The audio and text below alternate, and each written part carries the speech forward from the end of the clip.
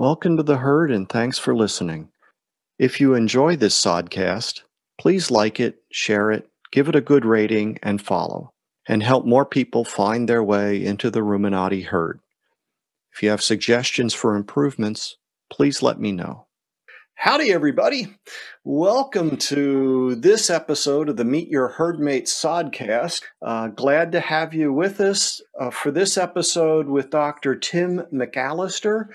He's a research scientist, a ruminant nutrition and microbiology specialty, agriculture and agri-food Canada, working out of Lethbridge. And welcome, Dr. McAllister.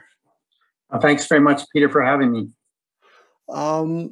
So let's dive into how one becomes interested in ruminant nutrition, although clearly everyone should be. But how did you become interested in ruminant nutrition?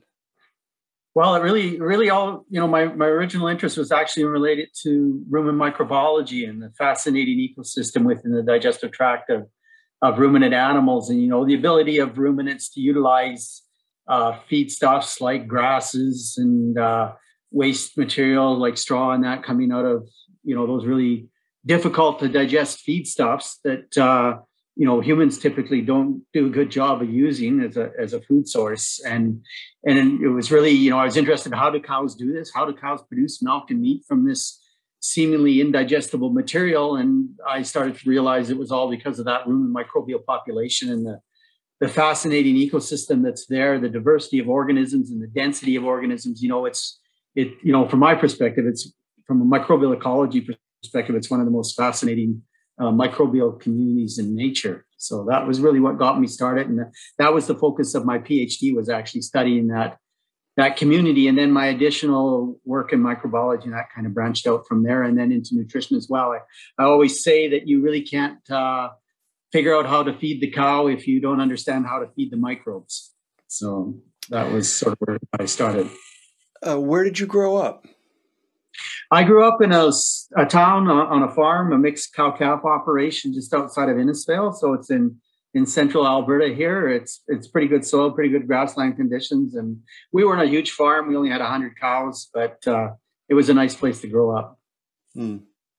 And you, so your final degree was from Guelph University? My final PhD was out of the University of Guelph, actually.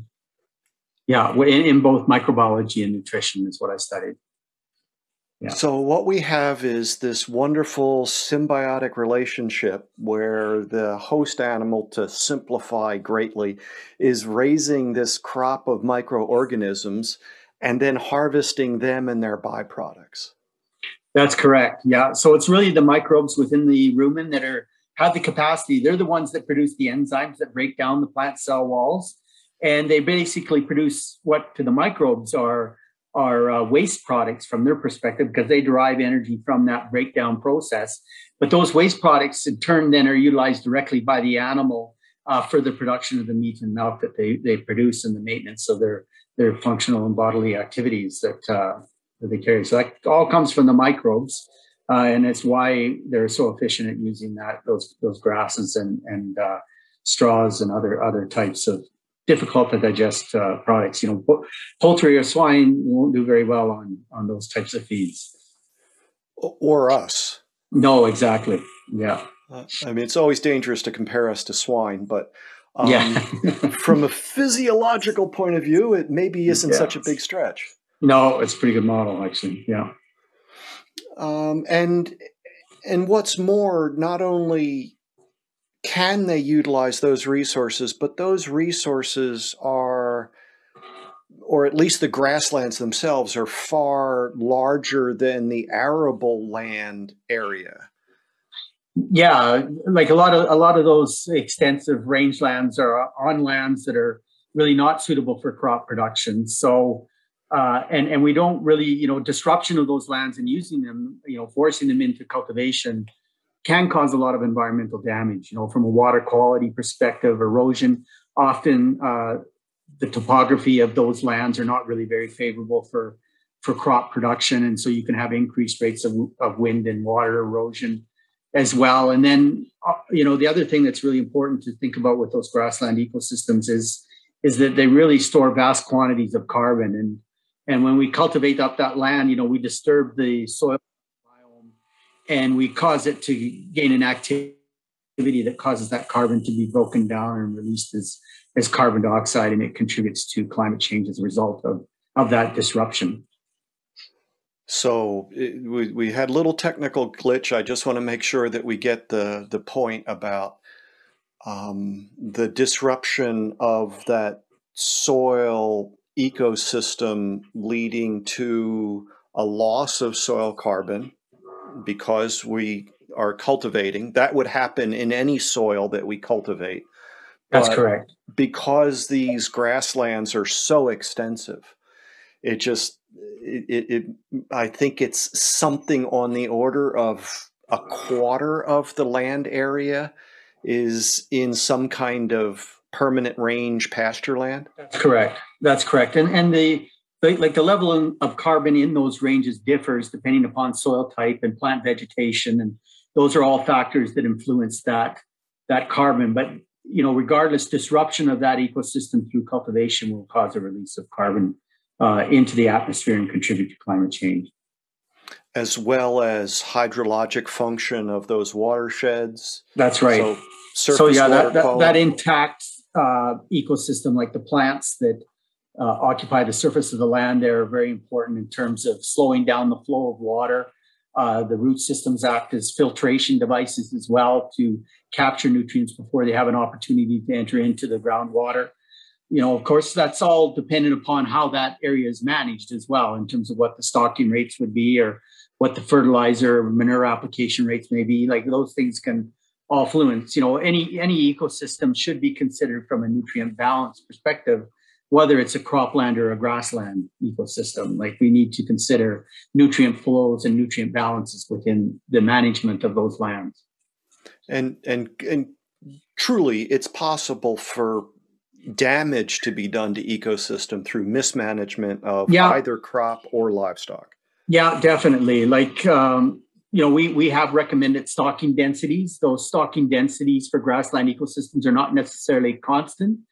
They differ depending upon the environment. And we know that, weather differs from year to year. So rainfall availability can influence that. So producers need to manage according to the environment in that particular year and adjust their stocking rates accordingly so that they match it, and that's part of the nutrient flow utilized point that I made. There's crop that's the various forages in that grow as a result of capturing of carbon from the atmosphere during photosynthesis.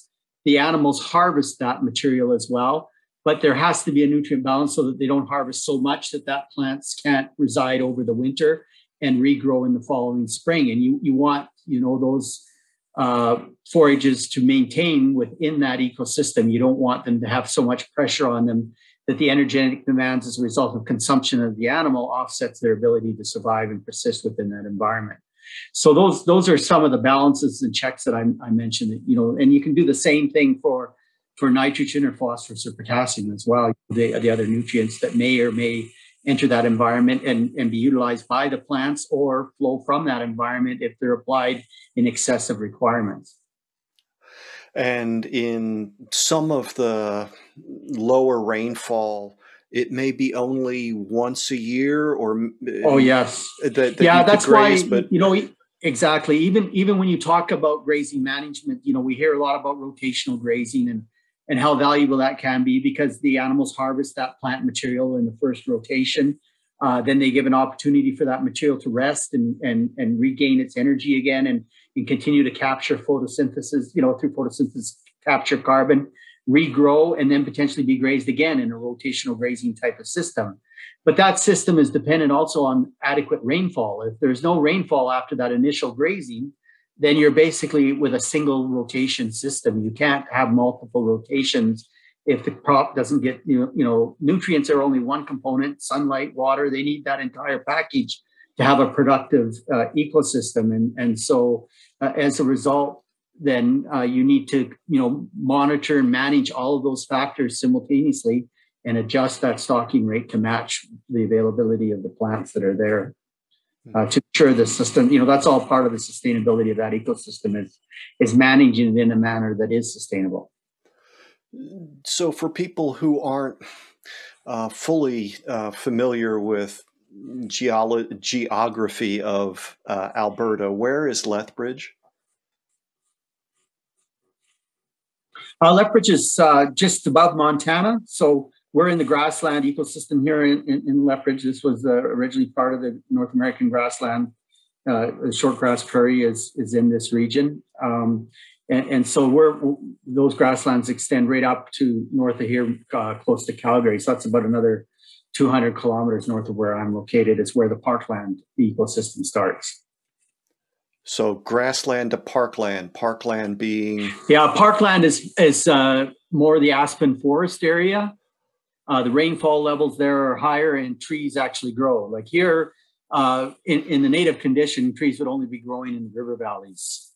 There wasn't trees on the open grassland. So, yeah. And then the parkland transitions into the boreal forest as you go further north.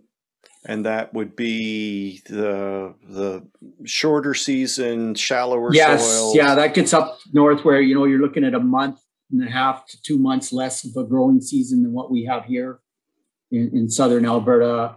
Much higher moisture levels. There's a lot of bog type conditions and, that kind of system, and more rocky terrain as well. So less suitable up in the Peace River area, which is the far north part of Alberta. There is agricultural areas there that touch on the boreal forest, but the boreal forest is generally, for the most part, not very suitable for agriculture. And I'm assuming that where you are was covered by glacier. Yes, yeah, the glaciers extended right down through into Montana. There was only one area in southern Alberta. It's known as the Cypress Hills, which has a higher elevation. It's in the far southern corner of Alberta. And that's got a unique ecosystem there because it actually wasn't glaciated in those hills. And there are some fauna there that are unique to that location because of that. So it's kind of an interesting observation. But that's all part of the grasslands. And when Europeans first settled this area, it was in this area that they did it because they could basically till the land directly. If you go further north and you get up into that parkland region, there was a lot of clearing of trees that needed to be done before planting of crops could take place. So the original colonization and settlement occurred here in the southern part where they could immediately come out from across the country and hopefully get a crop in within that season to have something to eat over the wintertime. So that's why it established here. So the soils that were built essentially have been built over the last 15 plus or minus 1,000 years. That's correct. Yeah. Yeah. About the last glaciation, reciting of it was about 10,000 years ago. Fascinating. So we've touched on it a little bit, but I think it's really important that it's a personal thing and you don't have to go there. I think animal source foods are essential for human health. Okay, fine. But the production of those animal source foods, the impacts differ depending on if you're talking about monogastric or similar, so poultry, fish, swine versus ruminants.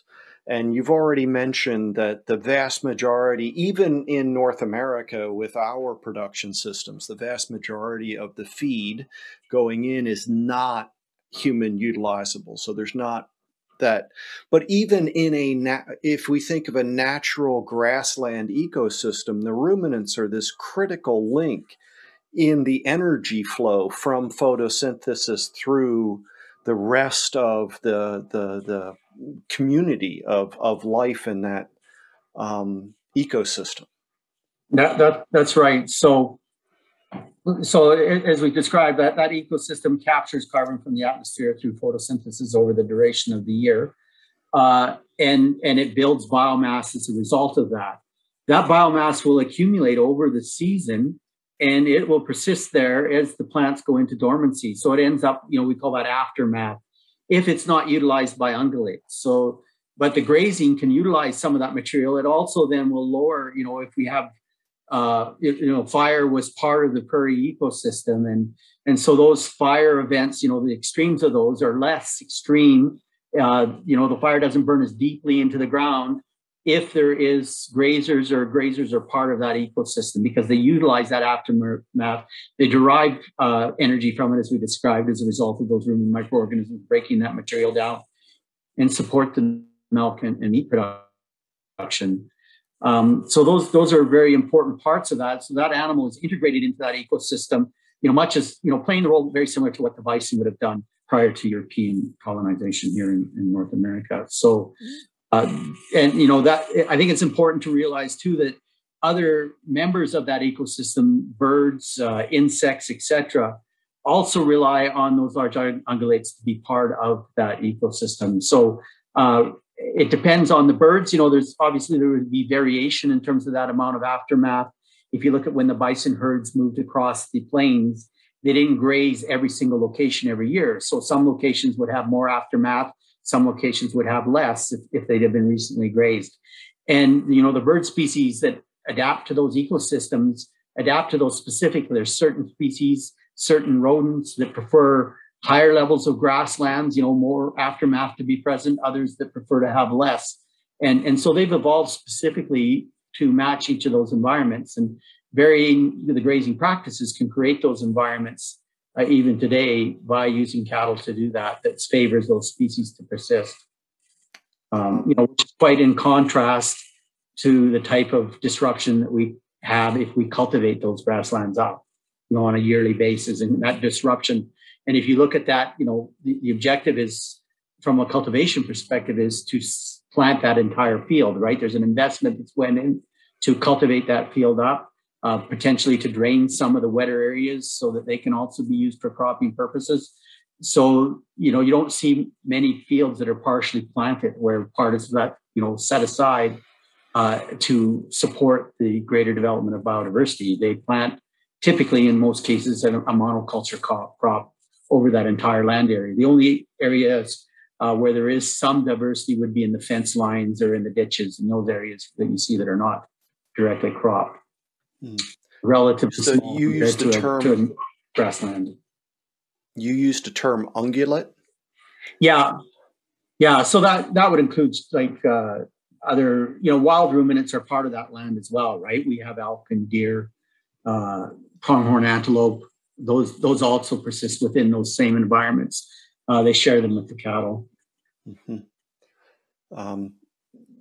And I was given your name when I pursued finding out more about Guardians of the Grasslands, which is a recently released film about the efforts to maintain the grassland resources of Canada.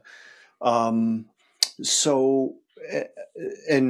we've just brushed across it, but one of the lines that struck me was this idea of cattle sharing the ecosystem as opposed to other food producing activities, forms of agriculture, in the way that you just described it. That if you're going to grow crops, you're going to have to cultivate. In some places, that's not wise. In other places, the soil arguably might be fitted for it, but it creates a very different dynamic in that ecosystem than what's possible with well-managed ruminant agriculture. Yeah. Like the level of fragmentation of the landscape is far greater. When we use the term land use change, that's a big part of cultivation. They also tend to, many areas in the world will equate land use change to ruminants as well as a result of deforestation and then utilization of those lands for grazing systems.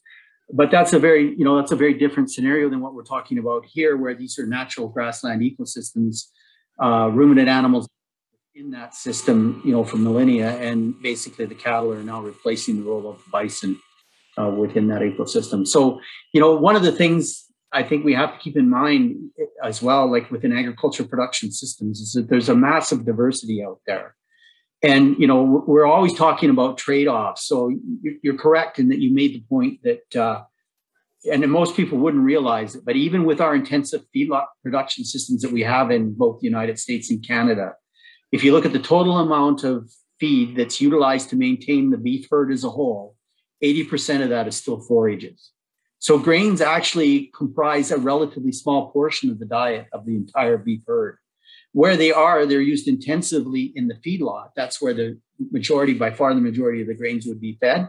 But that represents a relatively short period of 120 to 200 days of the animal's life cycle. The rest of the time, they're utilizing forages. And even in those feedlot situations, we do have forages included in the diet. Often they're crop forages. They may be silages like corn silage or others, but they're still forages, that wouldn't be well utilized by monogastric animals like poultry and swine. So yeah, forage, and I think most people don't realize, like if you drive across the countryside, like you said, driving across the Western United States, or if you drive across the prairie in Western Canada and you look out the window, you'll see vast quantities of grassland and vast quantities of hayland that's being used to produce forage as well.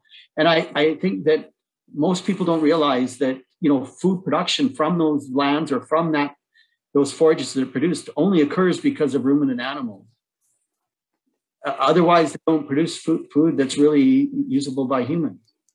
And if we look at where we're going with the increase in population and the projected demand for protein in the human diet, then we need to use those lands to produce that protein in a sustainable manner. And we can do that by proper management of those grassland ecosystems.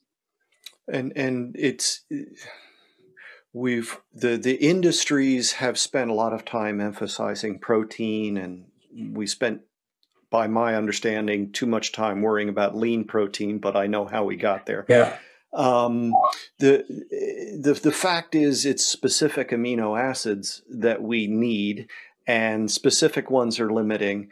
And the ruminant, because of its unique digestion and the microbial population that you mentioned, is capable of even taking non-protein nitrogen and converting it into highest quality protein of complete amino acid profile.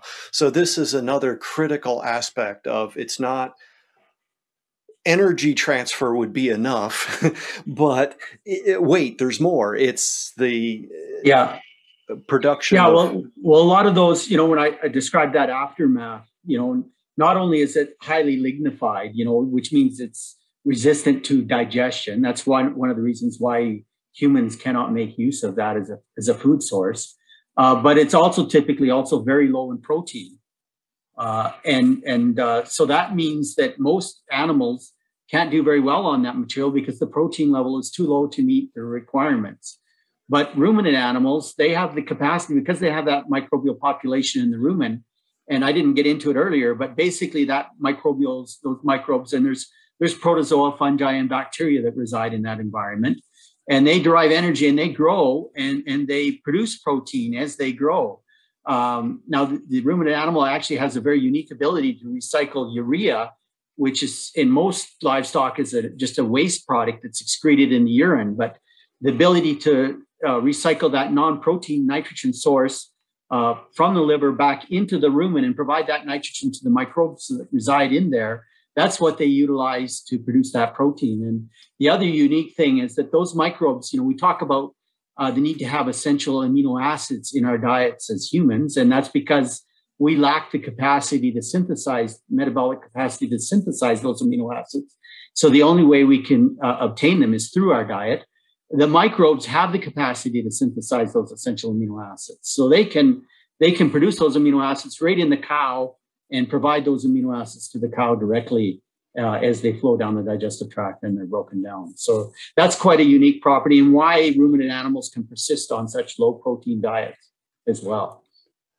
So a mature cow at maintenance, lowest level, she needs what kind of percent crude protein? Oh, 8%, 6 to 8%. Mm-hmm. So very, very low. And that's without supplementing with a non-protein nitrogen source.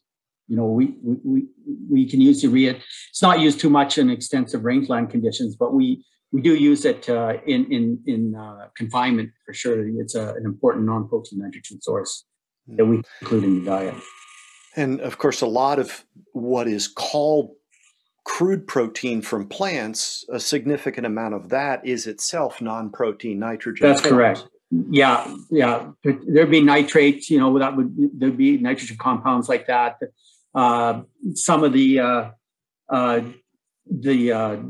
genetic material like that makes up DNA, and that is also non-protein nitrogen because it's not part of protein. The nitrogen's in there, but the microbes can break those down and utilize that all as a nitrogen source to synthesize those essential amino acids that they need to grow themselves. And then those essential amino acids in turn become available to the cow after the microbes are digested as they flow out of the rumen into the lower digestive tract.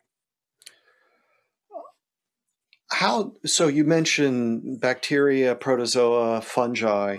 Broadly speaking, are there primary roles for those? Are some more preying on other microbes and some more active at breaking down fiber? I always like to make the analogy that if you look at the ecosystem within the rumen, and I think one of the ecosystems we're probably most fascinated by on TV is the African savanna. When you see the variety of mammals and predators and prey and all the interactions that are going on there.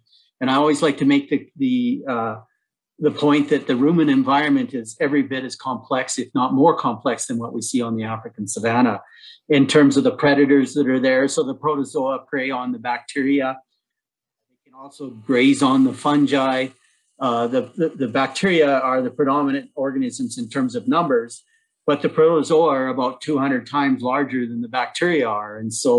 And interestingly enough, as we go to some of these grassland ecosystems, the more complex becomes that members of that community. So we see a greater diversity of protozoa.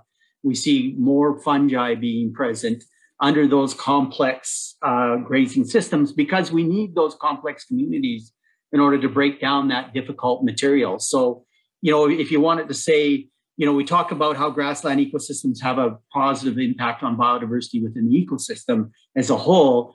They even have a positive impact on biodiversity within the rumen as well, as a result of the animals consuming them.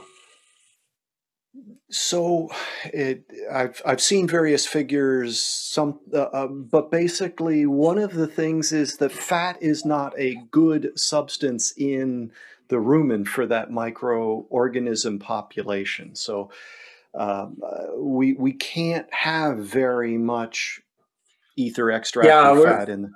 We're usually restricted to, and I think that if you go back to my point that I made, and ultimately even the wild cattle have evolved in grazing ecosystems, just like the bison did, right? And so if you look at that scenario, those animals would not have come in contact with a canola field, for example, or a soybean meal field, right?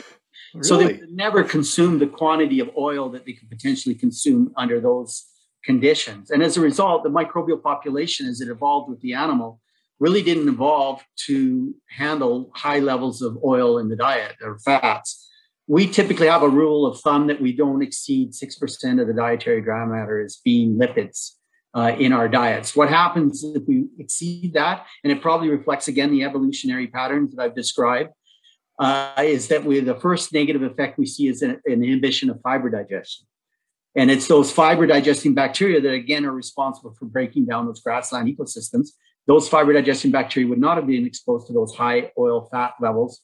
So they're probably the first ones that are negatively impacted if we exceed that 6% level. So that's a rule of thumb that we usually follow. Now, at that level and below, then they can be a useful energy source for the ruminant animal. And there's also quite a bit of data showing that they'll lower methane emissions as well, because the effect, the balance of the end products that I mentioned that are produced there in a manner that more of a particular product called propionate tends to be produced. And when more propionate is produced, you have less methane. So there's quite a bit of data out there showing that additions of lipids to the diets can also lower methane emissions in ruminants as well. And the challenge, of course, is balance in everything. It's yeah. Yeah, it's understanding, you know, that's why I get back to saying that you can't feed the cow if you don't know how to feed the microbes, because you need to understand how those microbial populations are going to respond, because that will impact then the productivity of the cow as well. And the nature of the rumen as part of the digestive anatomy is that it's not a flow through. It's No, a it's fill not. and got to empty. No, no. Even though you know, I think I've emphasized how efficient that ecosystem is at digesting plant material. They still need a period of time in order to carry out that function. It's not like you know, it's one of the reasons why we have higher productivity on it if we add grain to the diet, because the starch is much more rapidly broken down. So that energy is made available in a shorter period of time, and that can affect intake, so the animals can consume more if it's digested faster. The microbes colonize it faster. The populations that carry out the digestion of starch are not as complex as those that carry out the digestion of fiber. So even in that situation, that's one of the reasons why the rumen has such a huge volume, is because that material then can be retained, you know, for periods of hours, you know, 12, 18, even up to 24 hours within that rumen environment, to give that microbial population enough time to establish that complexity, colonize that material, and produce the various enzymes. There's a huge number of enzymes that are required that they produce in order to break down that plant cell wall material.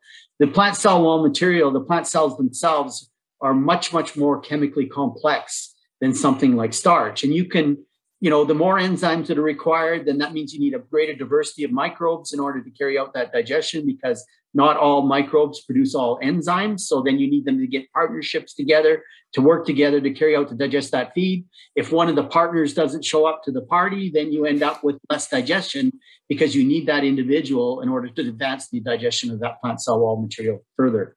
So all of those things combined make it a much more complex system, and the reason why that material has to be retained in that rumen for a longer period of time than what we get in a monogastric animal.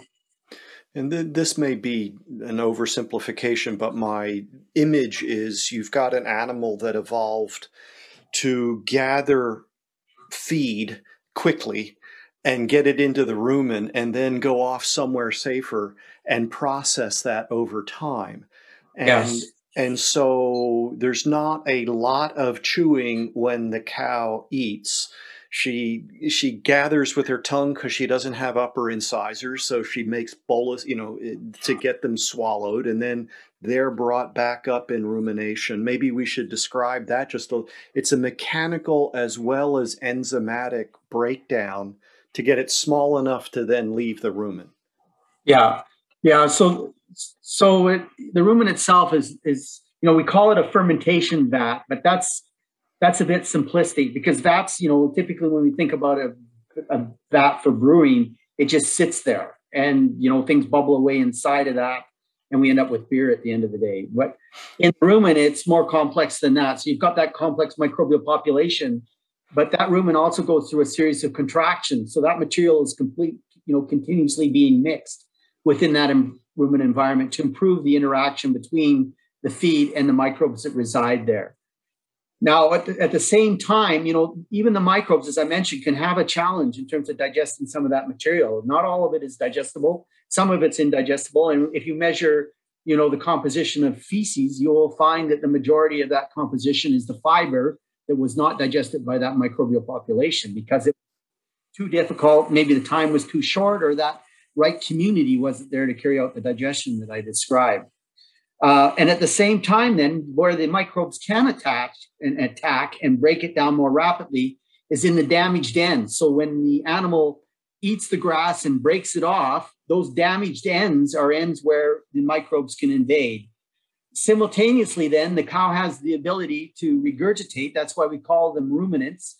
You know, we call that process rumination, where they basically regurgitate a bolus from the rumen up back into their mouth oral cavity, and they chew that more. So they're making more of those damaged areas within that forage as a result of that chewing activity. And the more of those damaged regions that they create, then they swallow that again. Those damaged regions then become regions where the microbes can colonize and derive more energy from that material. So it's not like the microbes do everything. You know, we talked about, you know, synergistic evolution and how things evolve together. and we talked about how the cow has evolved into the grassland environment, but the cow has also evolved with her own microbial population. And that rumination process is really critical to deriving even more energy than what the microbes could by themselves, if the cow didn't chew that material more and make it more readily available for the microbes to derive energy from. So it's a synergistic relationship on all fronts. And we've been speaking about cows, and I should take this moment to remind everyone that I'm speaking with Dr. Tim McAllister, who's a research scientist and ruminant nutrition microbiology scientist at Agriculture and Agri-Foods Canada, based in Lethbridge. There are more ruminants than cows. We've mentioned them before, but it's important to, I think people have said that cows actually are eating one of the poorer quality diets compared to maybe some browsers that might be eating a higher quality, and that produces its own range of anatomical and physiological differences. Yeah, like the cows typically are not quite as selective as many of the other ruminant animals might be. Like if you look at deer, for example, often they're browsers, so they'll be consuming, green leaf material or other. They're much more selective. I know in Lethbridge we have quite a deer population here right in the city, and you can tell they're very selective from what plants are not left over come springtime in terms of what they've ate and what they've not ate. So that makes a big difference. They may not have quite the rumen volume, to be able to store so much of that feed and give that longer period of time for the microbes to digest. So they have adapted by selecting a higher quality diet as a means of still trying to drive enough energy to meet their needs versus ruminant like the cattle, which are more broader grazers, less selective in their foraging activities. Not to say that there still can't be selective, but not quite so much as what deer would be or elk or other ungulates. You mentioned beer brewing a little early. Have I heard mention of rumen liquor? Is that? Yeah, well, that's the fluid. So basically the rumen. When we talk about an aquatic ecosystem, for the most part, it is an aquatic ecosystem because it's full with that rumen fluid, and that acts as a matrix to enable those microbes to move around from particle to particle. So some of those particles will be completely digested, right, and be completely broken down into these byproducts. And those microbes are then released into the fluid, and then they can float around until they find another piece of feed that they can colonize and carry out digestion. So that fluid nature, if animals become dehydrated to the point that it affects the fluidity within the rumen, then that can have a negative impact on digestion as well. The aspect, and it just came up because of some recent literature, but people are doing some supplementing of bypass, feed ingredients. So, and this was specifically talking about some rumen protected forms of lysine and methionine to dairy cattle, and yeah. So, what's that about, and what other things besides amino acids might be something people would know or hear about in that regard? Yeah. So from that perspective, when we talk about beef cattle, we're really talking about animals. If you look at the beef cattle production systems, we have beef cattle that are distributed across the landscape, right, in these extensive systems. And as I mentioned, those extensive ecosystems vary dramatically depending upon where you're located within North America. If you look at the rangeland in Arizona versus the rangeland that we would encounter up in the Peace River counties and that I described earlier, it's vastly different. So the optimal animal that's adapted to those environments differs. So a cow that'll do really good in Arizona is not the same type of cow that'll do really good up in the Peace River country up here. So that's why we have the degree of diversity within our beef cattle production system. If we look at our dairy production system, it's been much more intensive in terms of its development. The majority of dairy cows spend a large portion of their time within very environmentally controlled barn systems, not unlike what a lot of poultry and swine do in terms of how those systems are built. And then we've placed a lot of genetic selection for animals to excel within that controlled environment. And that's been a focus on milk production. And that, to very, very high levels. If you look at the statistics on milk production, it continues to increase. So the number of cows that we need to produce a given quantity of milk continues to decline, all the time. And so as a result of those selection processes, we've really selected those animals for a very high level of production that's much higher than what would just be needed to satisfy the offspring that they have. Whereas within a beef cow production environment, we're looking at having that cow produce enough milk to meet the needs of the offspring, right? We're not really wanting excess milk beyond that. That's the difference between beef and dairy. And in that selection process, then, we have selected those animals to the point where they have extremely high feed intakes, but certain nutrients, even with that high level of activity that I talked about within the rumen microbial activity and the ability to synthesize those amino acids in that, the amount of intake, the amount of milk production may be just so high that microbial population cannot meet the need of those essential amino acids. And those essential amino acids become rate limiting to the milk production process. And so then as a result, the need then becomes that we need to bypass that amino acid so that it flows through the rumen, ends up in the small intestine, and is absorbed and utilized there for the animal and meets those potential deficiencies it may take. And milk production then can stay at that very optimal high level. And I think that some fats people have looked at doing a similar thing to get energy. Same idea. That's from an energy perspective there. So, but those are what we call protected fats. We already talked about how fats can have a negative impact on the rumen if the concentrations are too high. But by using those protected fats, they don't have that negative interaction with the rumen microbial population. They also flow through into the lower tract and are absorbed there and used as an energy source. And fats have twice the energy content of carbohydrates, so they can be an effective energy source in those high production situations as well. So again, primarily dairy, but it is something that's being used. Yeah, I think the use in the beef cows and is relatively limited because they don't have those high of energy demands, and because their protein and amino acid requirements can be met by the optimizing microbial protein synthesis in the food. And these would be at some cost as an input, so that definitely factor in beef. And it's another reason the margins are higher in dairy as well, so they fit economically better into the diets than they do into beef.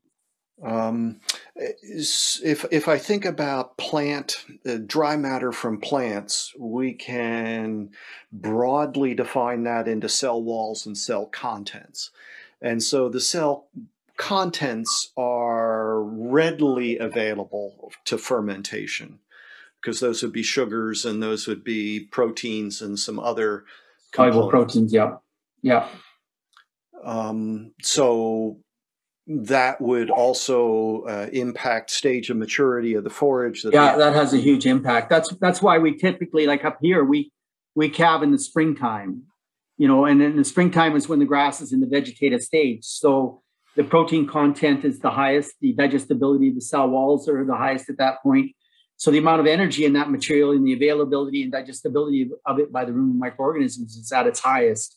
And that's at the time just after gestation where we need the most, milk production needs to increase and optimal nutrients provided to that young calf before they've really developed any self-sufficiency in terms of really grazing on their own in that. So that's why we time it in that manner, is to make sure that we, matching the nutrient requirements of the cow, which varies depending upon stage of gestation, is an important concept, and we do that by matching it when the forages are most digestible as well.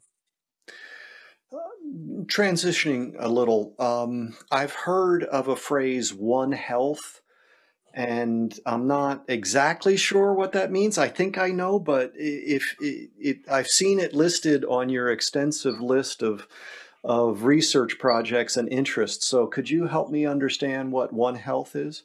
Yeah. So, probably where the area of One Health has been most applied to date is related to antimicrobial resistance. And the use of antimicrobials in both humans, livestock, crop production, and the implications for the environment. So One Health really involves encompassing a cycle of health that includes the health associated with the food production system, the health associated with the environment, and the health associated with urban centers, and the health associated with humans as a whole. And the interlinkages that occur between that, and a realization of those interlinkages, so that management practices or decisions are made from the perspective of a respect for all of those components. Okay. And it's really been, and a lot of that has come because of the growing amount that we hear about antimicrobial resistance, the use of antimicrobials in human medicine, in livestock production, in crops as well, and the implication that that has in terms of flow of antimicrobial resistance organisms, or the genes that code for resistance, into the environment. A lot of that comes from human waste streams as well, like sewage treatment plants and the release of that material into the waterways has an implication on the environment, and whether antimicrobial resistance is going to travel downstream from that point source or not. So that's really what the One Health concept is about. But you can apply it to other, like nutrient flows in general. You could apply the same concept to nitrogen or phosphorus, and the implications that has for that entire community. And a lot of that then is connected to sustainability, because, when we talk about sustainability, if we're talking livestock production, then we're looking at it from the sustainability of the livestock production sector. But then we also need to consider sustainability of the environment and the sustainability of the production of that food to maintain humanity. So you can look at that from a One Health perspective as well. And, when you make management decisions or recommend best management practices, regardless of what sector you're talking about, whether you're talking about the urban community or the farming community or the environmental community, you're making those decisions from the perspective of a consideration of their impact on that entire One Health continuum.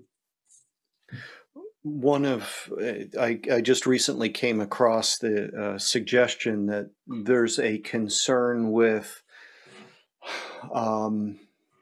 the quality of some pharmaceutical antibiotic or antimicrobial for human use coming out of the generic drug sector, that the quality sometimes is less efficacious than brand names or what have you, and that could be an issue in humans who aren't getting the therapeutic response from a given dose that they should be from.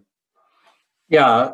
So when antimicrobials are approved for use in livestock or humans or crops, there's an extensive process that goes through, a very expensive process in terms of evaluation and regulation by both, primarily by the public health entities, but also environment and veterinary groups as well. Our food inspection, USDA, they all have input into those assessments.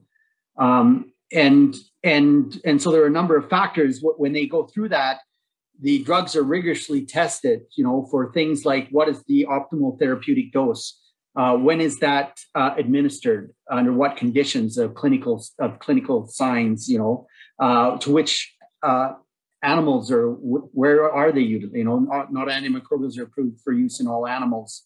So, all those kinds of things, how many doses, those are all considered. And that also looks at, how long do any residues persist in the tissues? Do any residues persist in the environment? Those are all part of those portfolios that are put together as part of that assessment process.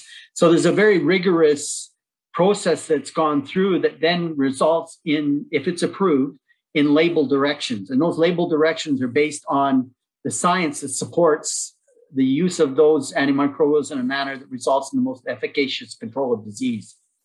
And so if they're not followed, or if the concentration of the active agent in that product is not what they say it is, then you can have big problems with either promoting antimicrobial resistance or thinking that you're using a product that's going to control that disease when in fact it has no effect at all. So there's a lot of issues that can arise if there's a breakdown in that approval process aligning with how it's being used within whatever industry. And certainly in North America, there's been a very deliberate separation of antimicrobials that have human application from the veterinary application. Is that something you'd agree with? Yeah, that is true. It's not 100%. There are some antimicrobials. It depends if you're talking about an individual antimicrobial or a family. If you talk about the family, which can compose of many antimicrobials, there is members of that family that may be used in livestock and members of that family that may be used in humans. There are some cases when the same antimicrobial may be used in both. Where there does tend to be a differentiation is that what we call those last resils for treating disease in humans, those ones tend to be restricted for use in humans only and not utilized very extensively in livestock. But it depends on which antimicrobial you're talking about. If we look at the class that's used most largely in ruminant animals, that would be the ionophores that are used extensively, and they're used in poultry and swine as well, but they're not used in humans at all at this point. So, but if you talk, and if you take the other spectra, if we go to the fluoroquinolones, which are like ciprofloxacin would be an example of that. That's used to a limited extent in livestock and much more in humans, the fluoroquinolones. So it depends on what family you're talking about. And I think it's fair to say that most people involved in, I'll call it human husbandry or animal husbandry, recognize that it begins with proper nutrition, not with some medication, that the medication is something that happens when something has out of the ordinary, not as the routine. That's correct. That's right. And we tend to, I talked a little bit about the trade-offs. There's always trade-offs in these decisions that are made, and it really doesn't matter what form of food production you're looking at. You've got to recognize those trade-offs. So we talked about the value of cattle and their ability to use grassland ecosystems and how valuable the carbon that's stored there. But one of the downsides of that is that typically, those animals have to walk further. The range quality may be more variable, and it can be affected by drought and all, which is particularly severe in regions like in Africa and even in Australia, where droughts can lead to the point where the animals can't persist in those environments even. So those are some of the disadvantages of those systems. An advantage is that the animals tend to be more spread out. They're not mixed as readily. And so the use of antimicrobials in that environment is less than what it is if you move into an intensive feedlot type of system where you're congregating animals from vast geographical areas into a single site. Potentially, if there is disease within some of those herds, you're bringing them in and you might be exposing additional animals within that intensive system to that diseased agent. So then we have an increased reliance on the use of antimicrobials under those circumstances. The advantage, though, is that we can be very, pretty precise in terms of the formulation of the diet because we're formulating a diet. We can calculate the nutrients that are there, and we can deliver that total mixed ration, on a once or twice or even a 3 times daily basis. So really, in those production systems, feed availability is seldom a negative factor. So that boosts the animal's immune system to deal with some of those challenges. And it also increases their productivity. So the feed efficiency, the amount of feed that it requires to produce a kilogram of beef is much less in that system than it is out in that more extensive range system where the cattle may have to travel much greater geographical distances to achieve feed stuffs that are less predictable in terms of their nutrient content. So you need to understand those balances. And I think that's one of the advantages of the North American system is that we have an integrated system that has components of all of those. So we take advantage, we can dramatically shorten our production period by using that intensive period at the end, that 120 to 200 days at the end of the finishing period. So there's a big advantage of that. We use a lot of byproduct feeds in that would normally, really not have a market if they weren't going into cattle. So that adds sort of a value-added system. So there's an advantage to that. And at the same time, we're using our extensive rangelands to maintain our cow herds and take value in producing food under those circumstances as well. Uh, Precisely the thought that was in my mind was that these extensive systems are the cow-calf operation, that then that resource isn't sufficient to finish those young animals in addition to maintaining the cow herd. So those animals have to Yeah, find a new home yeah, either like there, on. yeah, there is grass-fed beef, right? You can do grass-fed beef. Probably wouldn't, it'd be very challenged to maintain our current population, our current productivity levels that we have in terms of meat production in North America on a 100% grass-based system. And it's more subject to those environmental influences that I talked about, because even in a feedlot, we don't have them under a roof, but we put up windbreak fences and we provide them with feed every day, and we provide bedding and that so that they can, they don't have to wade through snow or things like that in order to get feed. And so we've altered the environment there to some, not near as much as what we're talking about in poultry or swine or even dairy. But there are some differences there that we've made that are also more favorable for the efficiency of production.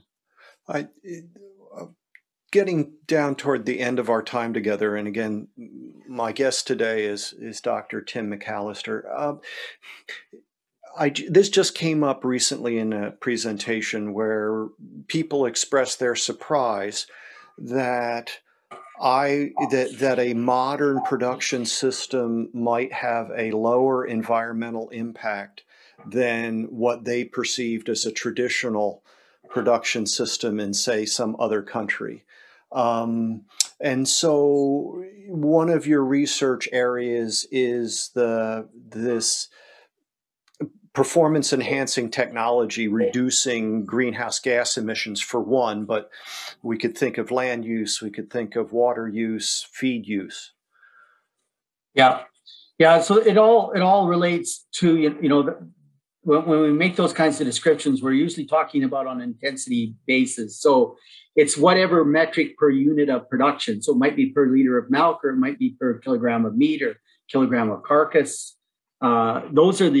That's what we call an intensity estimate. And I argue that, if we're going to do something on an intensity basis, food is probably something that can be justified being measured on an intensity basis, because food's pretty important to humanity.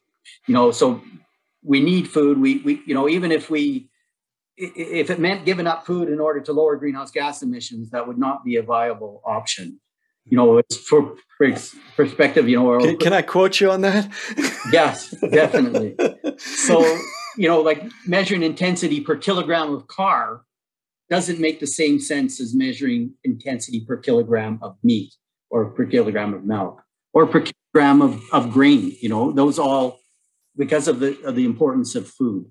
So when we talk about those intensity measurements, then if you produce that kilogram of beef with less input, whether it be less greenhouse gases being emitted, less land being utilized, all of those, less water for production, all of those factors, if we improve the efficiency of the production system, and when we look at a lot, at least particularly the water use, that really flows back to the crop production, because 95% of the water that's utilized for livestock feed comes from the production of the crop itself, not from direct use by the animal. Less than 5% is used by the animal directly. So if we make it so that then the amount of feed that's required to produce that kilogram of beef is declined, and we've got additives that will do that. The implants are a really good example of that we use. They are the most consistent. I've tested a lot of different products, and of the ones that I've tested, they result in the most consistent improvement in the feed efficiency. The lowest I've ever had in any trial that I've ever conducted is a 5% improvement in feed efficiency. So it took 5% less feed to produce the same kilogram of beef. The highest I've had is around 20%. So it produced 20% less feed to produce the same kilogram of feed. So then that correlates back into then less greenhouse gas emissions, both from the perspective of I didn't need produce as much feed in order to achieve that kilogram of beef. Plus the animals typically will finish faster, so they're not in the feedlot as long. And so there's also less emissions as well. That means less land then to produce the crops, because we don't need as much feed. It has a cascading effect in terms of sustainability that goes across that production continuum. And I think most people don't realize, and the same thing with those implants, the same sort of rigorous testing and assessment that I mentioned and described for antimicrobials, those go through that same regulatory procedure in order for them to be utilized. So, ultimately, it's always the consumer's choice in terms of what they want to eat. So if they want to eat beef with with those implants used or without those implants used, that's their choice to make that decision. One of our objectives is to make sure they're making that decision from an informed perspective, that they realize the trade-offs that exist. And if you want to pull those implants out because you don't want to see them used in beef cattle production system, you got to realize then it's going to take more land, it's going to take more feed, it's going to take more water, it's going to produce more greenhouse gas emissions. And if you're fine with that, that's your decision. But you should be realizing that when you make that decision process. And I think in many cases, consumers are not fully informed in those trade-offs. And that's one of the key objectives of our research program, is to make people aware of this. We could make the absurd argument that if all you were worrying about was, emission intensity to produce calories, you could grow sugarcane. Yes. And just recently, I saw a paper that is trying to incorporate the not just amino acid content of food, and therefore looking at that in terms instead of crude protein, but then also looking at the availability or the utilizability of that lysine to humans, because lysine from plant source foods, especially once they're processed, can be significantly less than that from animal source foods. And so that needs to be accounted for in our calculations. And it's like a lot of plant-based foods will have a lot of secondary metabolites that are really there, they're really to protect against pathogen attack and that. And one of the ways they do that is by binding up nutrients and not making them available to the pathogens that are attacking the crops.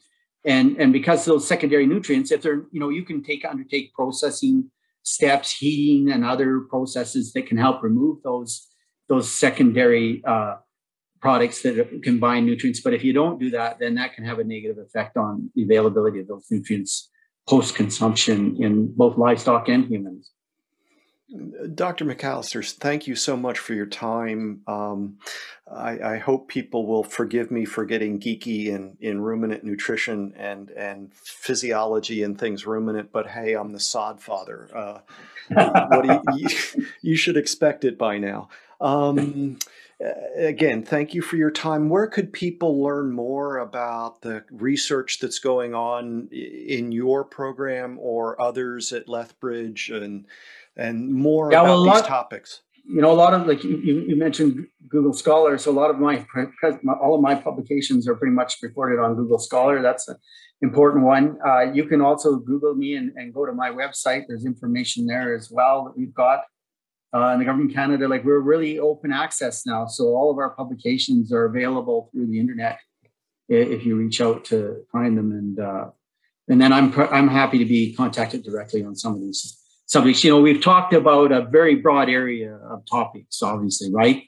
And if you look at my research background, I have a broad overview because I've worked in so many different areas.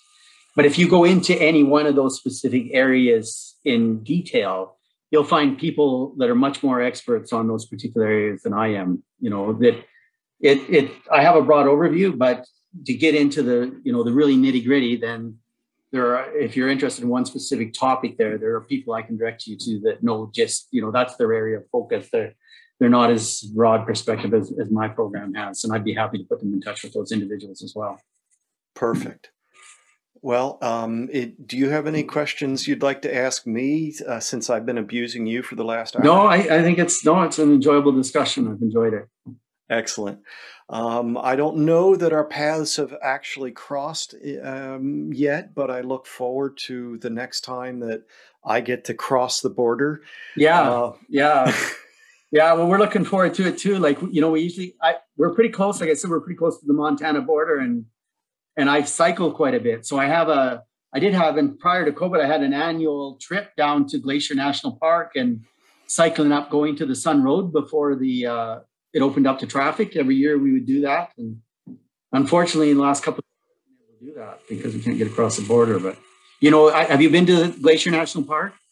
I spent a little time in Bozeman many years ago and made one visit, and I'd like to get back. Yeah, the Going to the Sun Highway is really, well, it's one of the iconic bike rides in North America for sure. So it's, what kind of do you have? They plow snow there till usually it opens up about the last week of June or so. So they'd be still plowing snow there now. So yeah, indeed. Well, until the next time then, thank you very much. Okay, thanks, Peter. I enjoyed it.